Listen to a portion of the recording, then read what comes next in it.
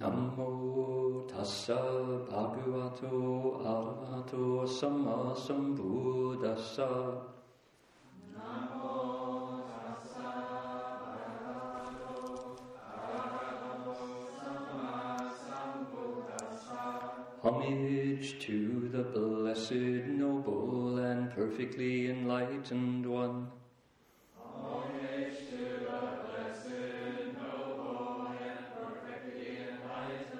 Namo Sadanto Suchedoye Ulahudi Sanmiao Sanputoshe.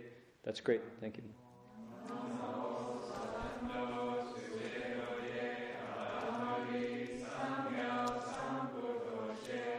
Let's say the verse for opening a sutra together. Wu Shang Shen Shen Wei Miao Fa Bai Qian Wan Jie Nan Zao Yu. 我今见闻得受持，愿皆如来真实义。The unsurpassed, deep, profound, subtle, wonderful Dharma in 100,000 million eons is difficult to encounter. Now that I've come to receive and hold it within my sight and hearing, I bow to fathom the thus come one's true and actual meaning. 师父上人，各位师兄大家阿弥陀佛。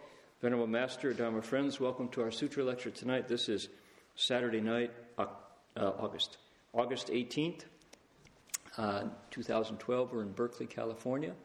We're looking into the 10 grounds chapter of the Avatamsaka Sutra. And please turn to the front of your text. We're going to chant the name of the sutra and the Buddhas and Bodhisattvas who speak the sutra. And we'll do it together. Here we go. Namo Dafang Guangpo Ayen Ji Ayen Hai Hui Po Pu Sa Namo Dafang Guangpo Ayen Ji Ayen Hai Hui Po Pu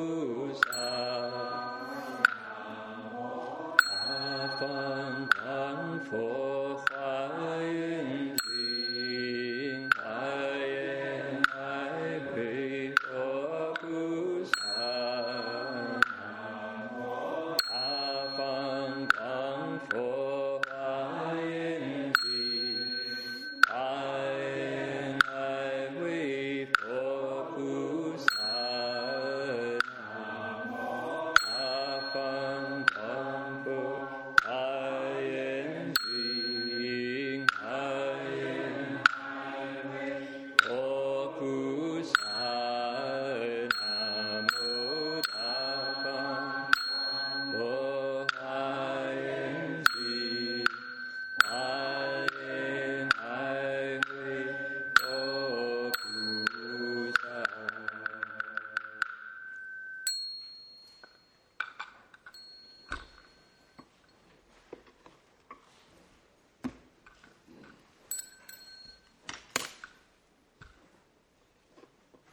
Please turn to page 64 and 65, 64, 65页。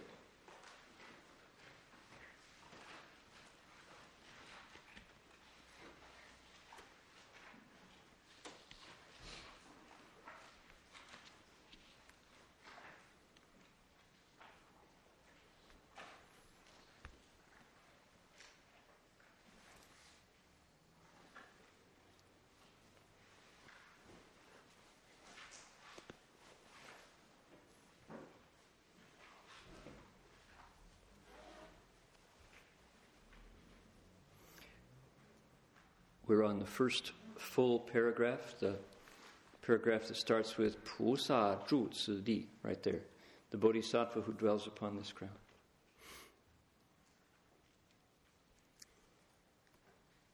Okay, here we go. Pu Sa Zhu Ci Di, 多做33天王，能以方便令助众生，舍离贪欲，不施爱语，利恨同事，如是一切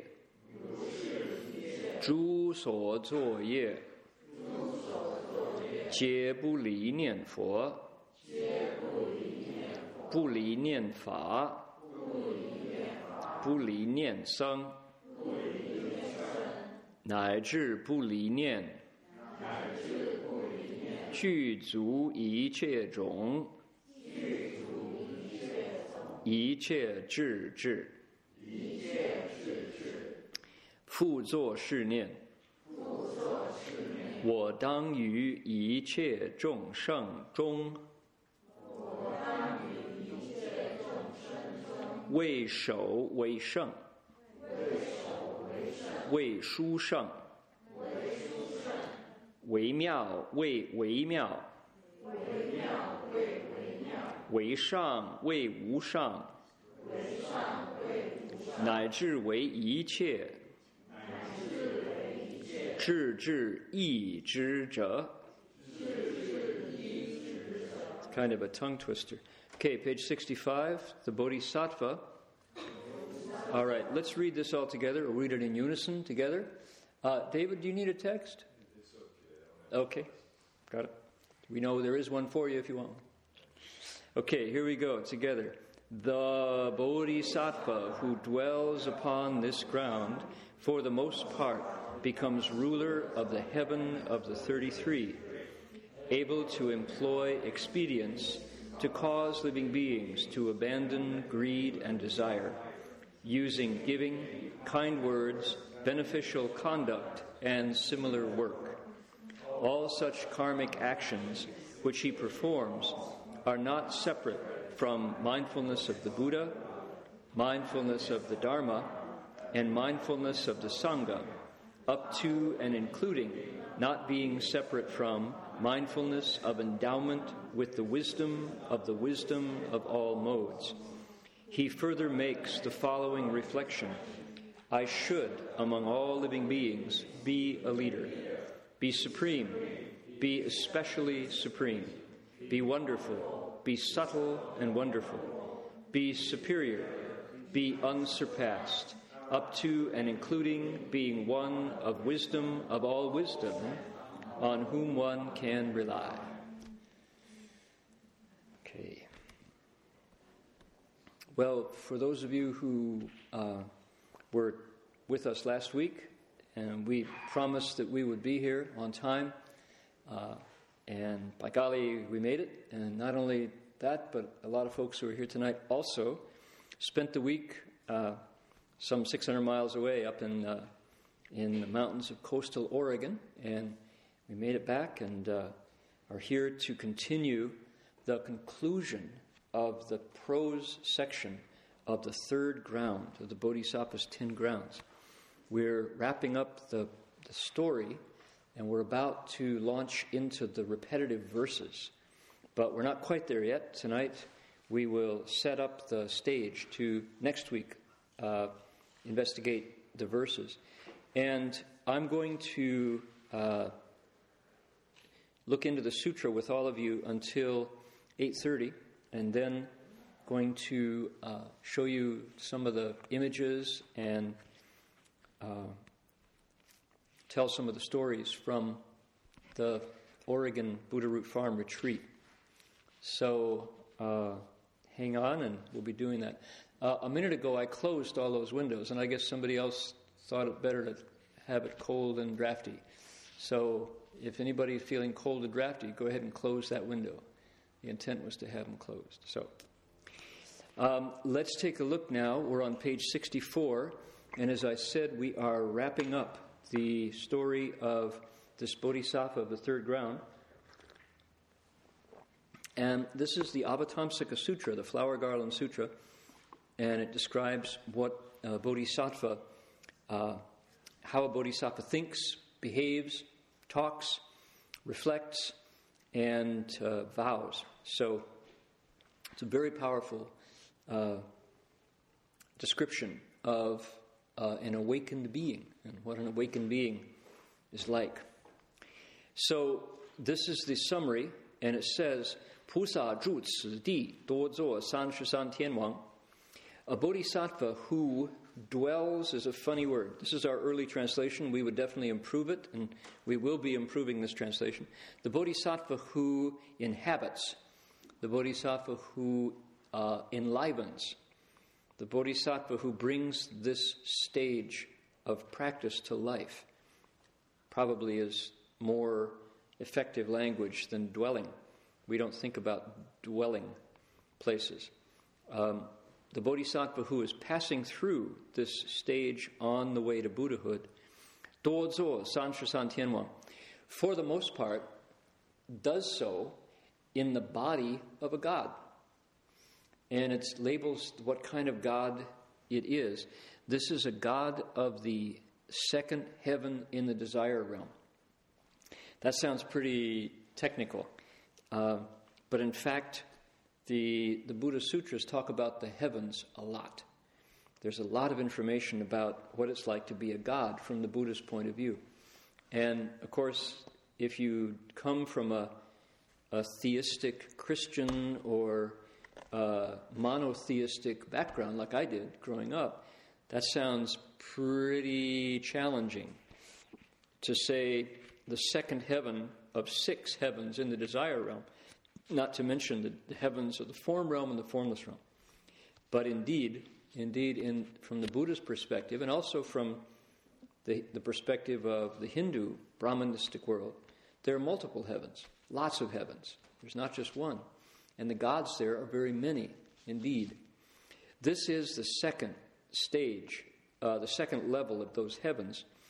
And why is it named after a number? Why is this the heaven of the 33 gods? And therein lies a story. It's a great story. One that I first heard from Master Hsuan Hua when he was describing the Amitabha Sutra at Gold Mountain Monastery. And for somebody, as I say, who came from a world where there was one God, and the Ten Commandments are very specific about thou shalt not have any gods before me. And in fact, the Hebrew scriptures are full of stories of people who got zapped and blasted and burned out and eradicated because they had other gods before the God of the Israelites. So when I first heard this, I was kind of nervous, honestly. It's kind of scary because, like, thou shalt not. What is unclear about thou shalt not? That's like, 绝对不能. You must not have any other God. And you kind of get a feeling for what that God must be like who's telling you, you must not. And I always had an interesting kind of a fear, honestly, tell you the truth, afraid of that God. And that was true all the way up until I had been a Buddhist monk for 18 years, and I was now a student at the Graduate Theological Union's Franciscan School of Theology, FST, which is where I took my Old Testament class. And my teacher of Old Testament was Father Michael Guinan, who's a Franciscan father. He's a friar. And Father Michael Guinan spoke and read Aramaic, Greek, Latin, Hebrew, classical Hebrew, and a couple other, like, biblical languages. He was one of the world's experts on the languages of the Bible. He really knew. And he took the Old Testament and unpacked it in a way that I'll never, ever forget. And he would say, oh, you know where that commandment came from? He said, that came from people who were afraid of Baal. What's Baal? It's Baal, B-A-A-L. Baal was the popular god. And Baal was fairly permissive. And Baal was worshipped by people who would get drunk on palm wine and go into a trance, and they would have all kinds of ecstatic visions. And then go into all kinds of celebrations around Baal. And he was very popular. And when the Israelites came along with their God, it was really important that nobody could go down the road to the Baal celebration. They had to stay with their own God. And so he said the commandments came out in order to curtail all the fun that they were having worshiping Baal. And it was specifically about that one God that was the big one, So, and he went on to, draw comparisons between the world now. And he said, who is the big God now? He says, no doubt the winner, hands down, is money. Money is the new God. And he said, thou shalt have no God but money. This seems to be the new rule. But anyway, it's a different world these days, but the same old habits are coming up. So having Father Michael Guinan unpack the Old Testament was a great revelation.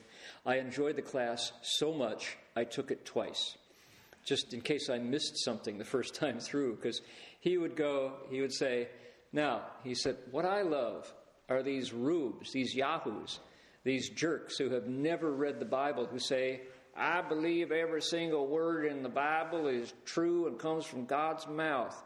He said, well, let me see now. Do you believe this word came from God's mouth? Yes, I do. Well, he says, that's interesting because that was added 200 years after the word in front of it. He said, that's Greek, but that's Aramaic.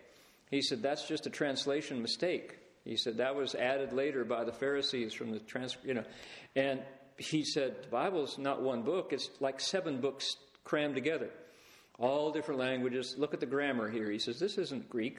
This is Aramaic. This is Hebrew. This was added later. Oh, that was cut out. You're reading 2 sections crammed together that was missing 3 pages. And so, oh no.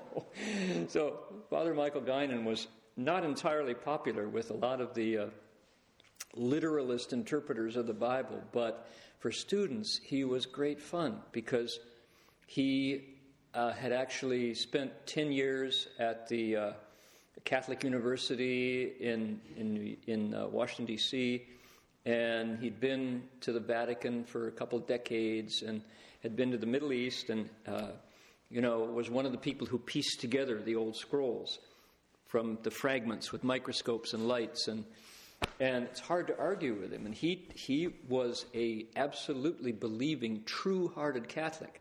But he didn't want people to simply follow faith and a feeling. He wanted to actually give them something solid to believe in. What is the words of Jesus? What are the words of the Hebrew Scriptures? Where do they come from? So, great fun to study the Bible. And he was very sympathetic to Buddhism because he said Buddhism is an older tradition, by and large, that has an intact textual line. He respected the fact that it came from Pali and Sanskrit, and that you could take one text and trace it through all the various iterations of it, through the collections of the text. He was a textual scholar. And he said, yeah, I've studied Sanskrit. He says, a lot of the sutras that you Buddhists read go right back to the words of the Buddha. It's the first time they were recorded, we still got them.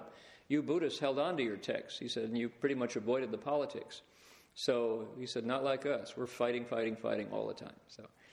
So, and he was a Franciscan, and among the various Catholic orders, the Franciscans fight the most. The Franciscans are famous for splitting. They always, every time they come together, they split. And then they make a new order, and they split, and they make a new order. And the current Franciscans are what are called the third order Franciscans. So, anyway, great fun. And so here we have a God who is the ruler of the heaven of the 33 gods. And Master Hsuan Hua told a story about how the ruler of the heaven of the 33 gods was originally a woman, said, who, because the story goes, and I'll just give you the brief. Shifu could stretch this story and make it really interesting. Essentially, she was a Dharma protector and a poor woman who lived in the village, and there was a monastery that had fallen into disrepair, and the roof leaked, and the water was dripping through, and ruining the Buddha image on the altar in this broken down temple. The roof was leaking, water was coming in, and the Buddha's gold was running down his face. And so she, being a good Dharma protector, got the other women in her social circle all to contribute. A penny here, a nickel here, a dime there, a quarter here. And bit by bit, they gathered enough money to get gold leaf and repair the Buddha image and repair the roof so it stopped leaking. And they did a really good job because they got the whole village involved. And pretty soon, the monastery was back in working order and better than before. And it looked really splendid. And so, because of the merit of not only stepping forward and saying, this is my responsibility to repair the Buddha image, she got everybody else in the village involved. And as a result of that, when her life came to an end, she was reborn as a god in the heaven of the 33, which means there were 32 other women who she got together, and they were all reborn in the heavens. And because she was the organizer, the facilitator, she was born as the chief among gods, who became known as Shakra Devanam Indra, Shirti Huanyin. And this indeed is the very same God known as Lord God on high. This is the God of the Hebrew Scriptures, says Shifu. And so we don't, mind you, I'm coming into a Buddhist Catholic dialogue in October, and I probably won't bring up these facts. I may just forget to mention these points just to save the arguments. But this is where the God of the 33 comes from. And in our very own Avatamsaka Sutra, there's lots and lots of stories about chakra. And through the Agama Sutras, chakras appearing all the time. In Pali, he's known as Sakka. And he shows up. He's always coming from the heavenly realm down into the human realm to test the sincerity of cultivators and to make commentary on people's cultivation, etc. So this is a familiar figure in the Buddha's Dharma world. Only, he would always say, don't cultivate to become chakra, because he indeed is still completely bound up in mortality. He's not gone beyond birth and death. In fact, he's in a realm of desire. And when his blessings come to an end, he will come back down into the human realm or worse. He might lose that body entirely and fall into the three evil destinies.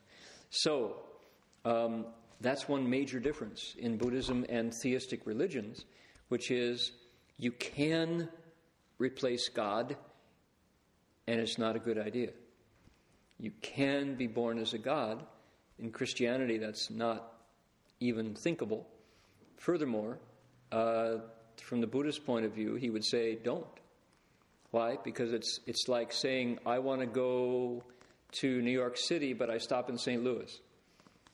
I want to go to Buddhahood, but I stop as a god. Bad idea, is what the Buddha would say. You're only not even halfway there. So that's a little bit about the heaven of the 33. And that's where our bodhisattva stays on the third ground. The bodhisattva gets the body of a god of the ruler, chakra. He gets chakra's body because of the blessings of his cultivation. But understand that the third ground is 3 out of 10. So he's got a long way to go. But while he is cultivating there, he has the blessings of the gods.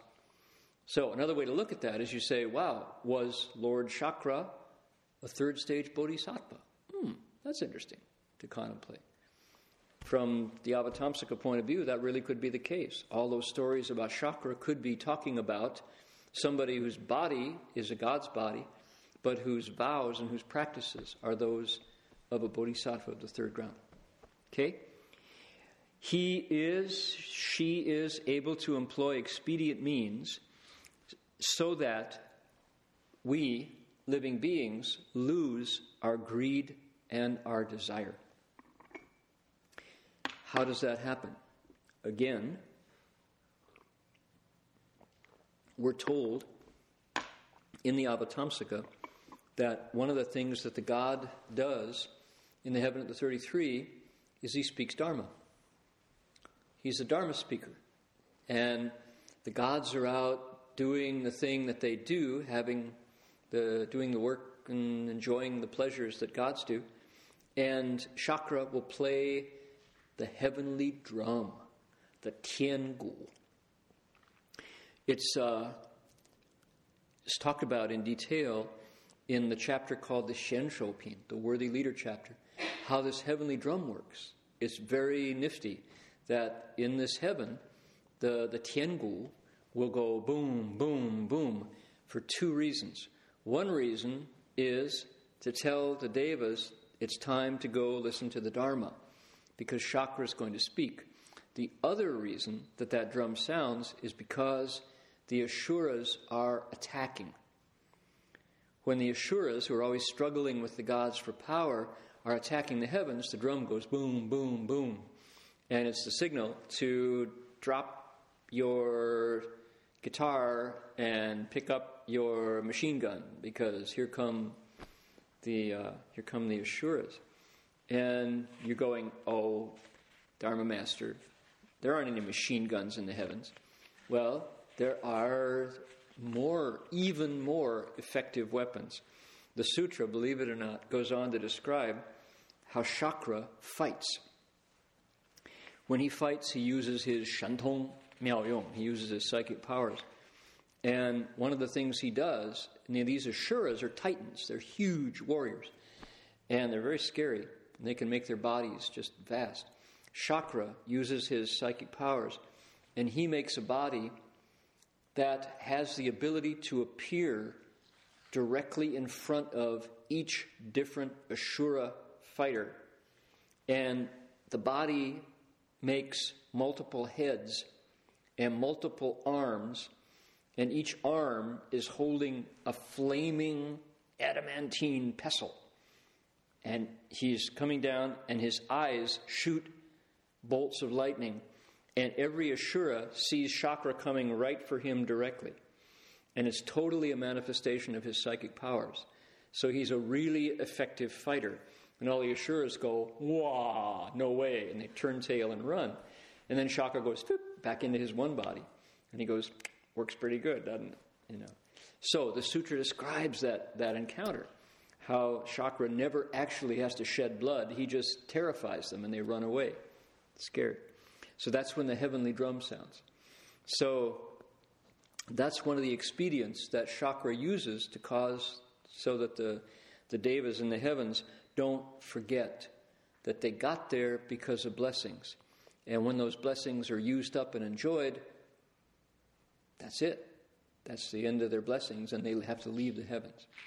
So his job is to get them to remember to continue to cultivate so they can continue to make progress.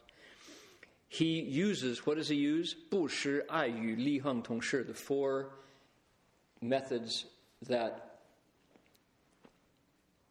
gather in living beings. We talked about them last week. The four gathering dharmas, the four dharmas that recruit and include living beings. 如是一切诸所作业皆不离念佛不离念法不离念僧乃至不离念具足一切种一切智智 Long sentence says everything that the Bodhisattva does there, all the deeds that the Bodhisattva does, he does while remembering the Buddha, the Dharma, the Sangha. Up to and including means there's a list. It has been shortened. It has been shortened. It's probably the 6 kinds of mindfulness, the Liu Nian. Up to and including keeping in mind that he wants to be the master of wisdom. He wants to be full of wisdom. What is Yi Che Zhong, Yi Che Zhi Zhi? This is a long name for wisdom. This is the Buddha's wisdom. So what this is saying is remembering that he wants to be a Buddha. So everything the Bodhisattva does to teach these living beings has a quality to it, which is the Bodhisattva doesn't do it carelessly. He's not casual. He's not goofing around. Even when he's joking, he acts with a sense of gravity, with a sense of purpose. He's there to wake people up. In other words, he's following his vows. Okay? Bodhisattva wants to follow his vows all the time. He never forgets that. All right? That's essentially what that's talking about. So he can be relaxed, he can have fun, but you always have a sense that the Bodhisattva's got, what do you say? He's got qi zhi in Chinese. He's got a certain quality, a certain gravity to him. He's not heedless, he's not careless, she's not just playing around. The Bodhisattva has character all the time. And so people naturally follow him. So, at this time, and the sutra says, here's what the Bodhisattva thinks. The Bodhisattva makes the following reflection. He says, among all kinds of living beings, I should be a leader, I should be supreme, I should be really supreme, I should be wonderful, I should be subtle and wonderful, I should be superior, I should be unsurpassed, and I should even be somebody who has sarvajña, who has the highest wisdom that people can rely on.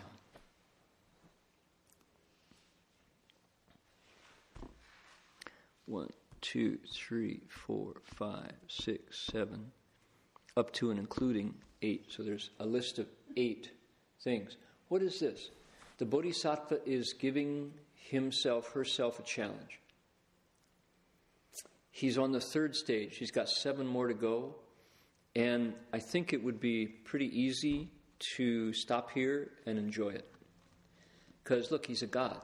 She's a god. And life is good. There's vision. There's ability. There's meaning. The Bodhisattva has a sense of purpose and has real ability, incredible function, freedom. It's a god in the heavens. And yet, the Bodhisattva is saying, that's not it. I need to urge myself on. I have to continue to cultivate and improve, to go further, to go beyond this state. And these are the reflections. So, take a look. Here's our Avatamsaka Sutra that many people will say is the peak of the Buddhist philosophy. And yeah, there are philosophical elements in the Avatamsaka for sure. For example, there's an entire chapter devoted to mathematics. It's called the Esong Qipin. The entire chapter is names of numbers, long numbers. Do we have numbers with names? What's 100? Well, it's a couple zeros. What's 1,000? 3 zeros. What's 1,000,000? Well, that's 6 zeros and a digit, right? We have numbers with names. Well, so does Buddhist mathematics. It comes from very precise Indian cultural approach to numbers. There are names of numbers, right? There's asankhya's, there's kalas, there's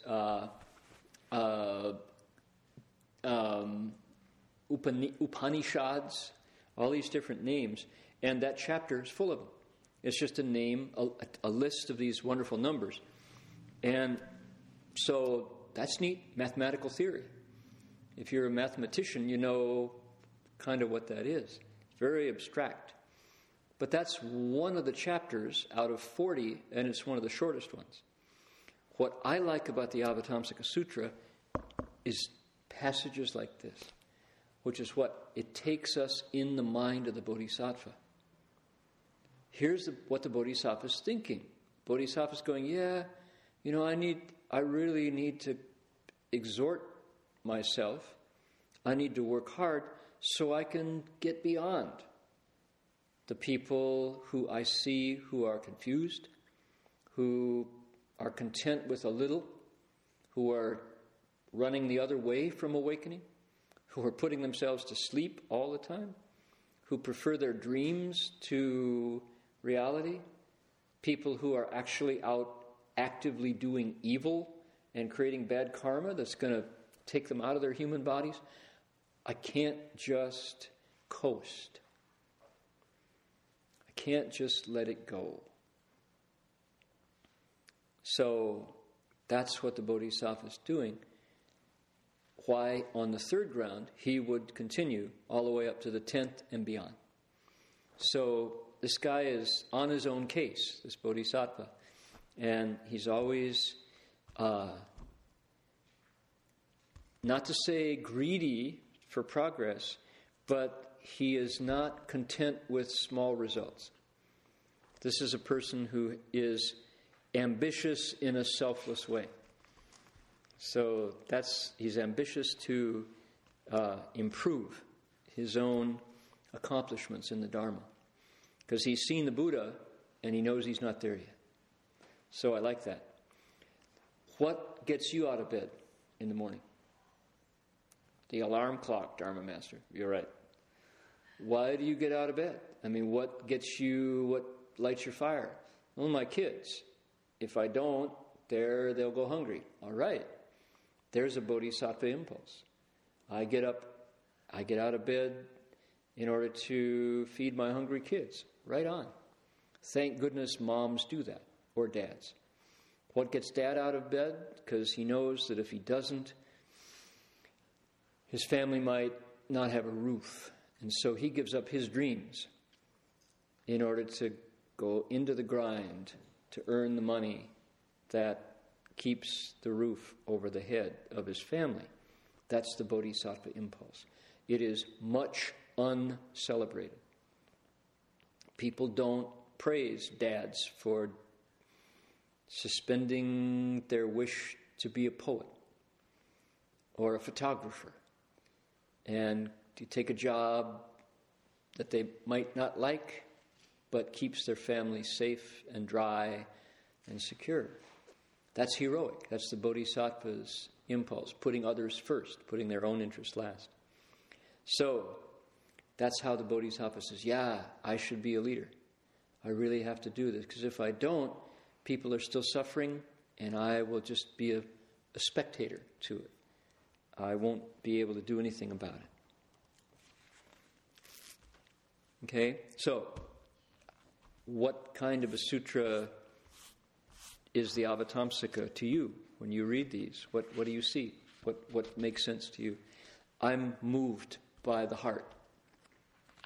This is a heart sutra. All right, let's continue. Here we go, down below.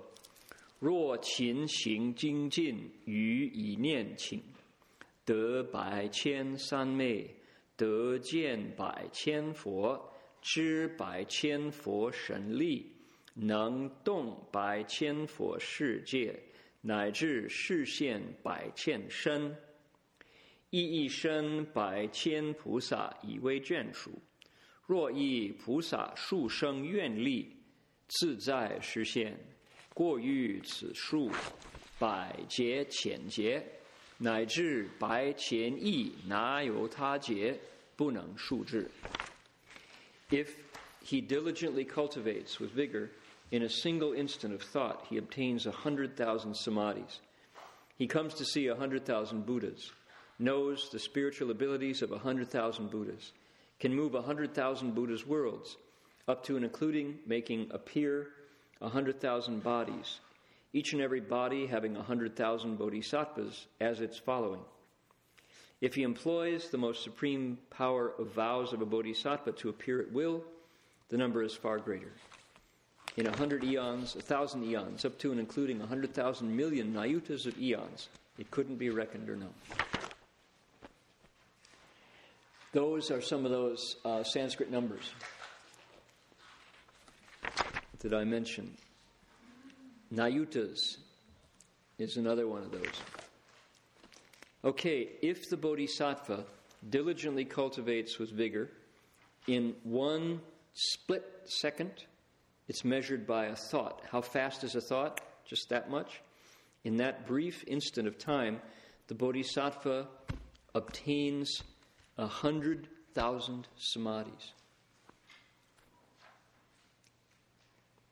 We could work on that sentence for a very long time, describing what's a samadhi, how does the bodhisattva obtain it, how can a bodhisattva obtain a bunch of samadhis at once? Not only a bunch, but 100,000 of them in such a short time.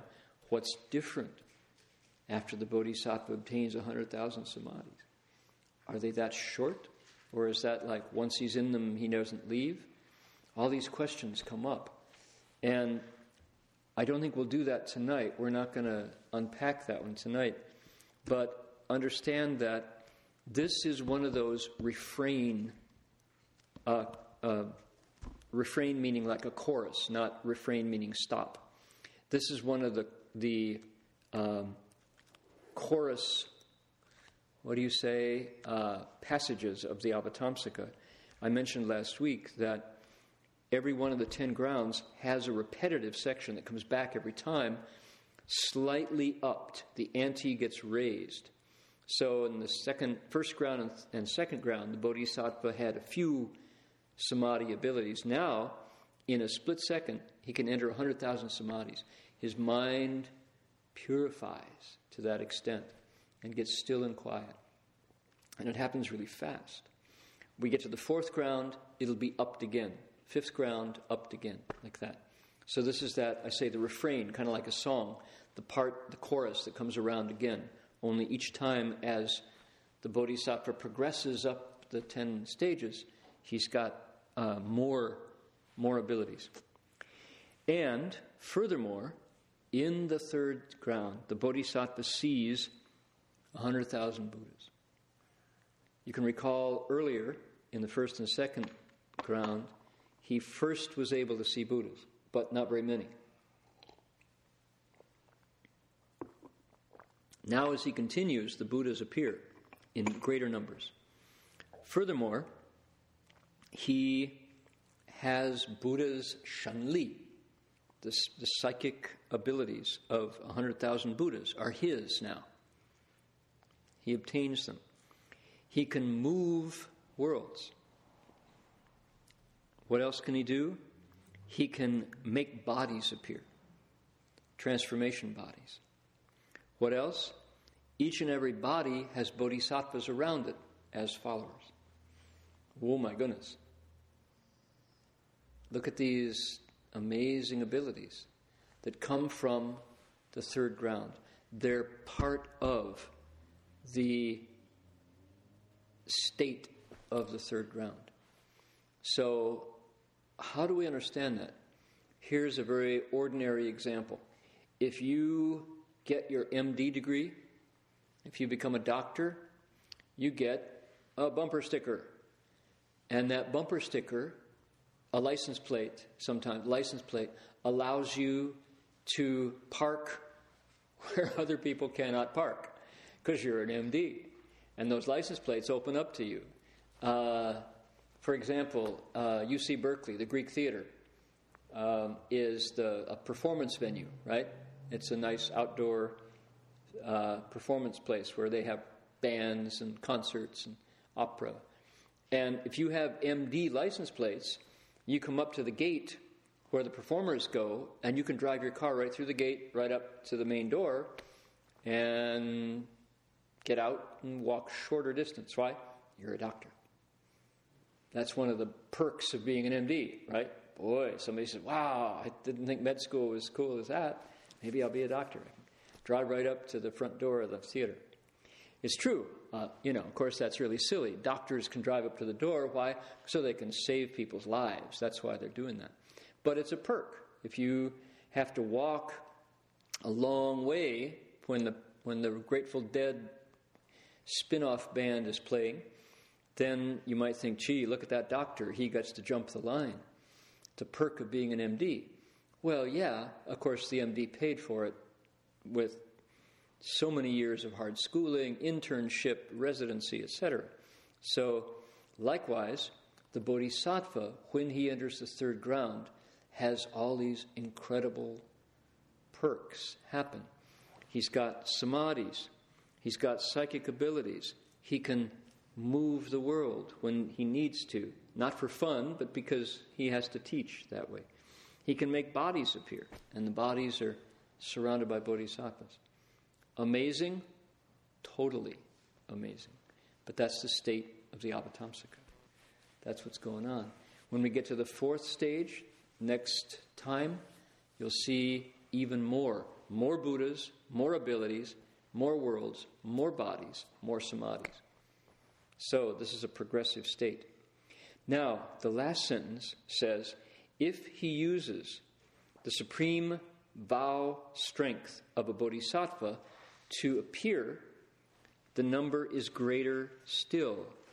And if you tried to count the amount of perks, you could say, or special states of this bodhisattva, if you started now and kept counting for 100 eons, 1,000 eons, 100,000 million uncountable eons, you still couldn't get to the end.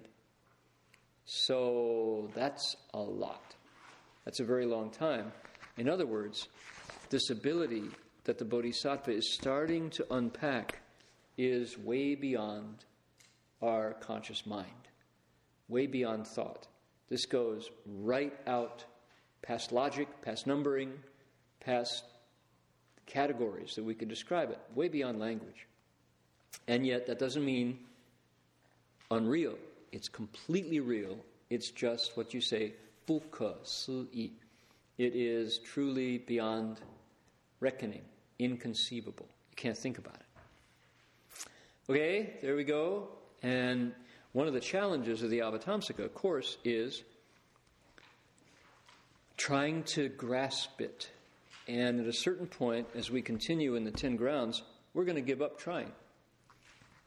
Stop apologizing for it. Stop trying to rationalize it. Just present it. Present it. Say, what do you all make of this? What do you all think? How do you respond to this? And I know some minds give up. Some minds just are defeated by, even threatened by the scope of the Avatamsaka.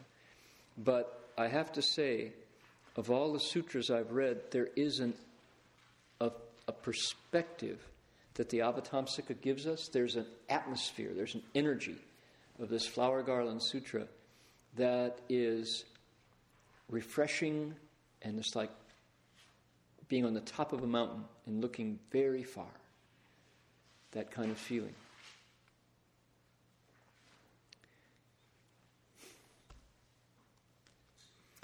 I climbed to the top of Castle Mountain in the Colorado Rockies, above Snowmass, near Aspen. And it was 14,280 feet, I remember, because I saw the U.S. Geodesic Service disc at the top of the mountain. And it was really hard to get up there. It took more strength than I actually thought I had. And when I was at the top of that mountain, the birds were flying down below. The airplanes, the little Cessnas, were flying way below. The airport was down there. The airplanes were like this. And the birds were, And from that vantage point, you could see almost all the way to Denver. And Denver was a mile high, but that's 5,000 feet, and we were at 14,000 feet. And we went up without ropes or oxygen and just, on our 2 feet all the way up the top. And that was, you measure things from then on, right? You go, well, that wasn't as tall as I was in Colorado, 14,280 feet.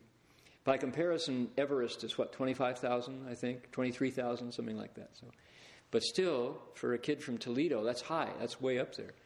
And I remember just looking up, and the air was so thin up there, and the peak of the mountain was kind of narrow. It was just like about this big. And, of course, the three guys I was with were all kind of crowding on there. And it was so... there was no security for you. What did I do? I looked immediately at my feet. Here I am on top of this mountain range, and I looking at my feet. I didn't dare look up much, It's like too tall. I might fall off, And it was so funny because here you are at the top of, like, top highest you can climb in a long way, and I look at my feet. Oh, there. That's my left foot. That's my right foot. Don't look. So it's really funny how the mind deals with limitlessness. I think when we touch this sutra, it's somewhat the same. When you get to that place of hundreds of thousands of nayutas, of eons, you go, 1, 2, 3, 4, 5. That's a lot, We just kind of grab for something familiar because it's threatening. It's too much. But that's the challenge. And if we can, bit by bit, we get a whole new perspective. And after that, we measure things by the Bodhisattva's point of view. All right, by golly, I'm going to do what I promised and hook up the slide projector so that everybody can take a look at some of the images from Oregon. Dedication of merit, splice it on there.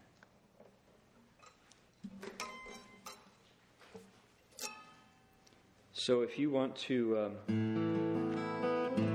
if everybody will make a wish to send that merit out, merit from listening to the Avatamsaka Sutra with wholesome Dharma friends. Here we go.